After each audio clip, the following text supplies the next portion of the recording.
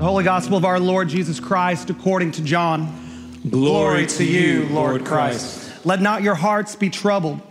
Believe in God. Believe also in me. In my Father's house are many rooms. If it were not so, would I have told you that I go to prepare a place for you? And if I go and prepare a place for you, I will come again and will take you to myself, that where I am, you may be also. And you know the way where I am going. Thomas said to him, Lord, we do not know where you are going. How can we know the way? Jesus said to him, I am the way and the truth and the life. No one comes to the Father except through me. The gospel of the Lord. Praise be to you, Lord Christ.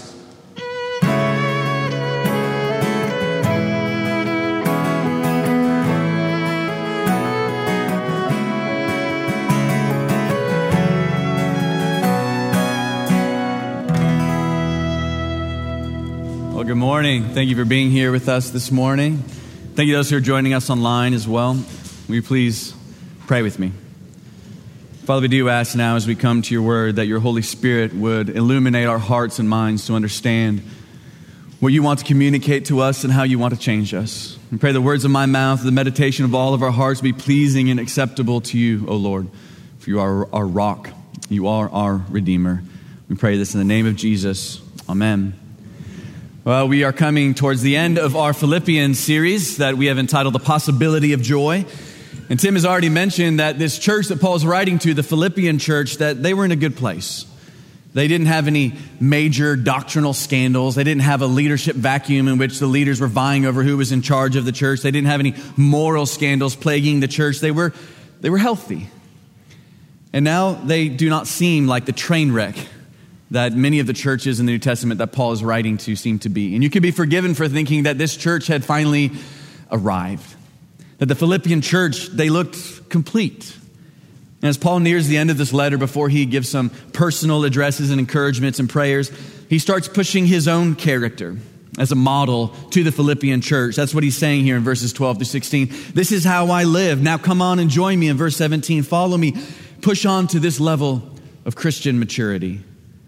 So it gives us a question from the text this morning. Two things that we'll be trying to answer. One, what is Christian maturity? And then two, how should we pursue it? What is Christian maturity and how should we pursue it? When I was growing up in our home, when I was younger, our home always seemed to be in a constant state of remodel. My dad was a general contractor, but he was also an excellent craftsman, which meant that no one that we could hire could ever do as good of a job as he could do in remodeling our house. So our remodels literally took forever. We were always remodeling something. And it was like our house was in a constant state of unfinish. I think we lived for nearly a year, maybe even more, with no floors, just walking around on plywood subfloor, which is very uncomfortable on bare feet. I don't know if you know that, but it's true. But of course, because of this, we never had anyone over. Not family friends, not our own friends as kids, because our house was never ready. It was incomplete. It was always imperfect. We couldn't let anyone in. In fact, it wasn't until we eventually moved to a home that was already completed and finished, that didn't need remodeling, in which we began to have guests over more frequently. And I know I was just talking with someone who was doing communion prep in between services, and they were talking about how they are going through a midst of a remodel themselves in their home and living in the midst of that chaos. And I know some of you have been there, but I know speaking to many of you, many more of you, that is actually the current state of your soul right now. It feels imperfect. It feels incomplete. When you go inside spiritually, emotionally, things are unfinished. You hate walking around in there. You cannot or you won't let anyone else inside. Is that you? Do you feel that way? Look around the room for a moment. Like literally, look around the room. Fix eyes with other people. Connect for a second. Do you think they feel the way that you do? The answer is yes. But here's what we hear as pastors often. Everyone seems so put together here, so perfect. No one is as unfinished and incomplete as I am. I mean, it's a pastoral trope. Tim has mentioned this many times. Maybe it's specific to All Saints congregation in some ways. But here's the thing that I've noticed. When a house is being remodeled, even if it's gutted, down to the very studs, stripped and torn away, if you're standing on the street, it might look perfectly immaculate from the outside, with the landscape and the grass in all the perfect places. But people live on the inside of a house. So do you feel unfinished and imperfect like me, like her, like him? Or maybe like the Apostle Paul. Notice what the Apostle Paul says here. The Apostle Paul, who wrote half of the entire New Testament, right? He says here in verse 12, I have not obtained this. I am not perfect. The Greek word here is teleos, which means finished, complete, perfect. I am not that yet. Paul is saying, I have not arrived yet. I am in the midst of my own remodel. I haven't made it my own. Listen to all the words in these sections here from verses 12 to 16. How many times he hits this same theme again and again and again. I press on. I haven't gotten there yet. I haven't made it my own. I'm straining forward, pressing on to the goal, pressing on for the prize. Well, what's he pressing on for? Verse 14, the upward or heavenly call of God in or to Christ. What does that mean? It's the call of God into union with Christ and transformation into Christ's character, his heavenly character. That's what Paul's saying. That's what Paul's pressing on for, to become all that Jesus has called Paul to be, further up and further in. So what is Christian maturity? Paul answers it here in verse 15. Let those of us who are mature think this way. What way? The way that he had just been talking about. Incomplete. On the way. Paul's actually doing a play on words here. Mature here in verse 15, it's the exact same word as the word perfect in verse 12, teleos. In other words, what Paul is saying, let those of you who are perfect think that you are not yet perfect. Let those of you who are mature think that you are not yet mature. That true perfection and maturity is believing that you have not arrived. Christian maturity is knowing that you are an incomplete and imperfect pilgrim traveling up the mountain toward conformity with Jesus. When I was going through seminary, I remember having an older speaker came in and spoke to all of us pastors in training, and he was talking about what maturity in the Christian faith looked like. And he was saying as he's gotten older, I think at this point he was in his 60s, and he had made progress on stopping or controlling certain sins in his life, what he continued to find is that sin, or a version of that sin, would just pop up, spring up in a new direction, in a new area, and in a different way. I hated hearing that. How exhausting, I thought. I don't want that failure. I don't want that brokenness in my life. I don't want the struggle. And one day it occurred to me that that man was speaking of sin in a way that was totally foreign to me. He wasn't afraid of it. He wasn't trying to hide it or make it look like he was over it. He wasn't flaunting his sin, but he wasn't surprised by it. And I realized sin wasn't that man's focus. Christ was. But in my life, sin had all the attention. And Christ had just become a tool toward my goal of conquering my own sin and looking right and good. What I wanted verse 14 in Philippians chapter 3 to read was something more like this. I press on toward the goal for the prize of not having anything wrong with me so I can deserve God's love. Maturity in my young mind meant not needing to struggle with sin anymore because I had arrived, because I was finished. It was a false maturity. It was a false Christian maturity, especially because it had no humility. And what it looks like is this. First, you become frustrated with other people. Why? Well, they haven't arrived to where I've arrived yet. So you have little grace for them and you think, just get yourself together already like I have. And their sin or their brokenness surprises you or disgusts you. And then secondly, you begin to believe, well, you don't need change. I've already got it together. Look at my landscape and my grass. Everything on the outside looks good. I don't need to enter into the painful place of transformation. In other words, you become what Paul talks about in verse 18. Notice in verse 18 here, the people that he mourns over and has tears over, they stand, he says, as enemies of the cross of Christ. Notice he doesn't say enemies of Christ. He says enemies of the cross of Christ. In other words, what he's saying is apparently if you do not need Christ to go to the cross on your behalf, then of course you're not going to enter into the transforming way of the cross.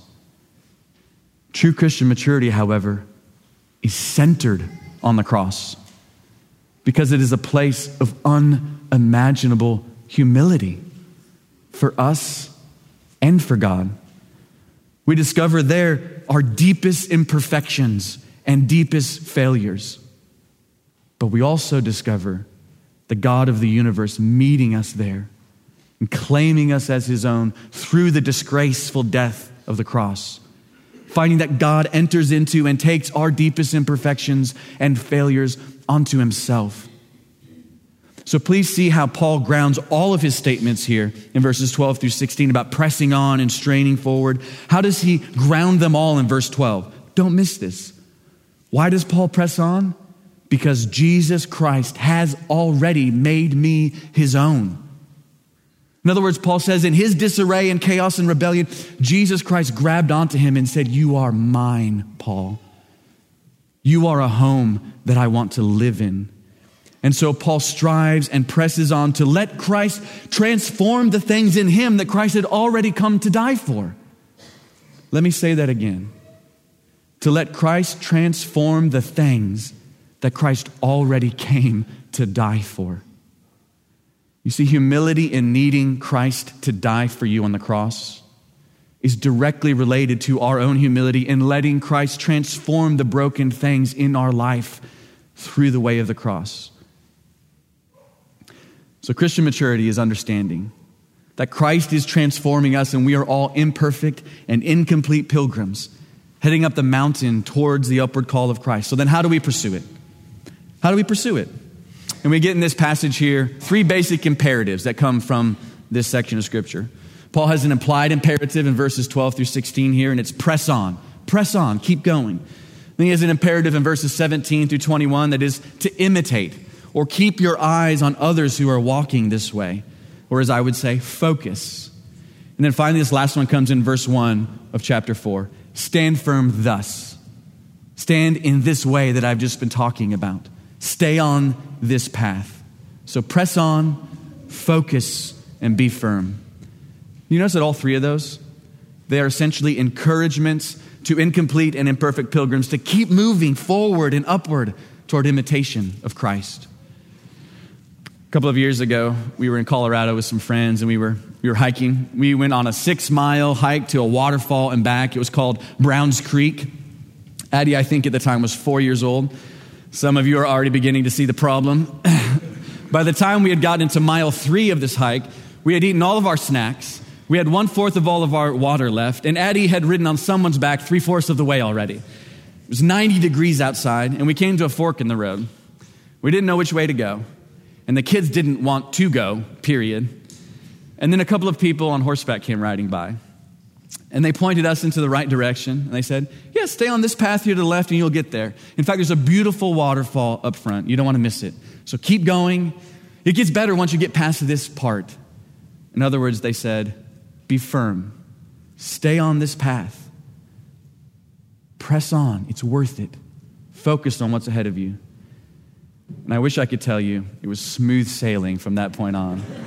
In fact, I really wish I could say when the kids saw the waterfall, uncontrollable tears of joy poured down their face. Instead, the rest of the way was like a Herculean effort that was, it was like Tolkien lore, basically.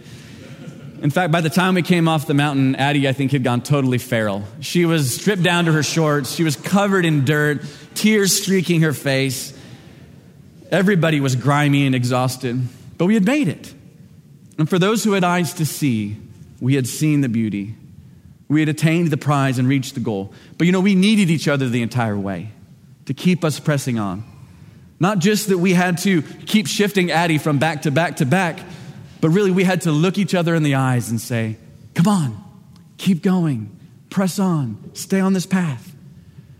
In verse 17 here, in Philippians 3, Paul says, imitate me. put your eyes on or give attention to those who are also living as imperfect pilgrims. You need people to show you the way, to keep you going. In other words, you have to let people inside your house, your spiritual and emotional home. You need people who have already experienced Christ's remodeling work in their own lives to encourage you, to let you know that what is happening is normal. Christ is breaking out this wall. It's okay. He is tearing down your ego. He is changing you. I have felt this. You will survive this. You have to let them in to see the work that must be done in you. Ian Cron tells a story of going to a 12-step program for drug addiction. One day, a new woman who hadn't been in the group before gets up to share her story of her addiction to meth. Now, normally during this section, if you've ever been to a 12-step program like this, is all very almost familiar and repetitive. Hi, my name is Josh. I'm an alcoholic. Something similar to that, and they tell their story. But when this woman stood up, she told a story that was so awful that no one in the room had heard something like this before. About selling children, her own children, to get a fix. Other things that she had done that just made people's eyes roll into the back of their heads. And then she finished and just stood there. Normally people clap or raise their hand and say, you know, I have a similar story, something like that happened to me. But no one did anything. They were too stunned. Then in the back of the room, there was this ancient heiress from Connecticut. And she had actually attended, it was part of the first group that Bill Wilson put together many, many years ago in the 1930s. And she was back there. She always just wear these elegant, beautiful gowns like a true heiress. And she just chain smoked in the back, just puff after puff. And into that silence in that room, she just sat back and went, "The word of the Lord." And everybody said, "Thanks be to God." You see, she wasn't saying that woman's experience was Scripture. She wasn't saying that place was the church. She wasn't saying that what that woman had did was good. Rather, she had said, this woman opened her home up to all of us in its disarray and chaos and pain. And what she heard back was that this is the place where Christ is at work in her life, moving in, rearranging, fixing, and healing the broken places. Her vulnerability was met with love. Was this woman at the trailhead of Browns Creek? Maybe, sure, but she was on the path. And here, just like those horse riders for us when we were in Colorado, this heiress said to that woman in her own way, press on, be firm, focus. Christ is at work. I know this woman's story may not be yours, but what she received is what you need to receive. The encouragement to press on to the upward call of God in Christ. You need to be reminded, as Paul reminds the Philippians here in verse 20, that your home is in heaven with Christ. That is where your true citizenship is if you are united to Jesus by faith and through baptism. And as John 14 says, he is preparing a place for you. And he is and will transform your lowly body, your lowly past, your lowly progress, your lowly checklist that Tim talked about last week. And he will take all that and he will transform it into glory, something that has weight and meaning and value if you will let him. So press on, focus, be firm on the path. There's a path of joy that leads to joy. Here's what I mean. What could be more soul crushing than to tell someone that the demons of your past will never let you go? That you will never change, that things will never get better and you will never be better. Instead, what Paul says here in verse 13 is that he is forgetting the things that lie behind. He's becoming free from his past and free from it. And in verse 20, we await a Savior who will come and certainly and finally transform us. Tim said that joy is the taste of the divine life in the present. And the transformation that Jesus is doing in our lives is the promise that God is changing us into people that can live in the divine life constantly and at all times. So the further up you go into the upward call of Christ, my friends, there is more joy to be had because you will have more of Christ, more conformity to his character and love and to his very life. Last thing. Our Old Testament passage from Zechariah here comes from chapter 9. When the pandemic started, I took a deep dive into Zechariah. It's a beautiful book, and I fell in love with it because it's written to a people who are waiting.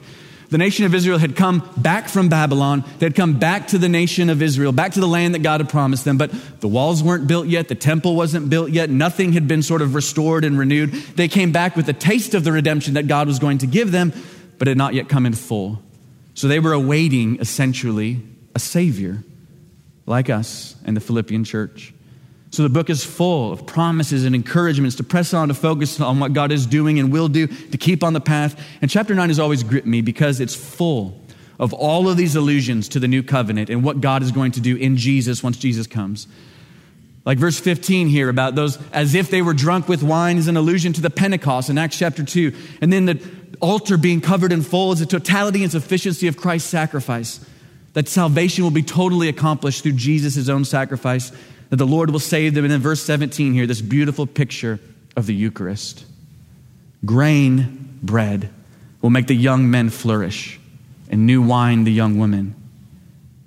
This table here is a table for pilgrims. It's a meal for people in need, who know they are in need. So stand firm here. Here the grain is crushed, but then transformed into bread. The grapes are smashed, but transformed into wine. Here we are reminded that Christ was broken, but resurrected. This is a reminder of transformation, that if you're united by faith to Jesus and through baptism, this is your way too. Pulled apart, but put back together. Remodeled after the image of Christ. This bread sustains us as we go on our pilgrimage. The wine brings us joy, to rejoice, to press on in the upward call of Christ. We are focused here on where we are headed, kneeling beside our other fellow travelers next to us, to a feast in God's presence where all things are made new. Our lowly bodies, the lowly bodies of our brothers and sisters at the feast of Zion. Let those of you who are mature think this way. We are imperfect and incomplete pilgrims. Press on, focus, be firm. Amen.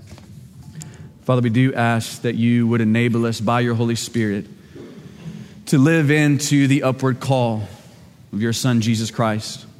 That by your Spirit you would enable us to be transformed more and more into his life and character and image.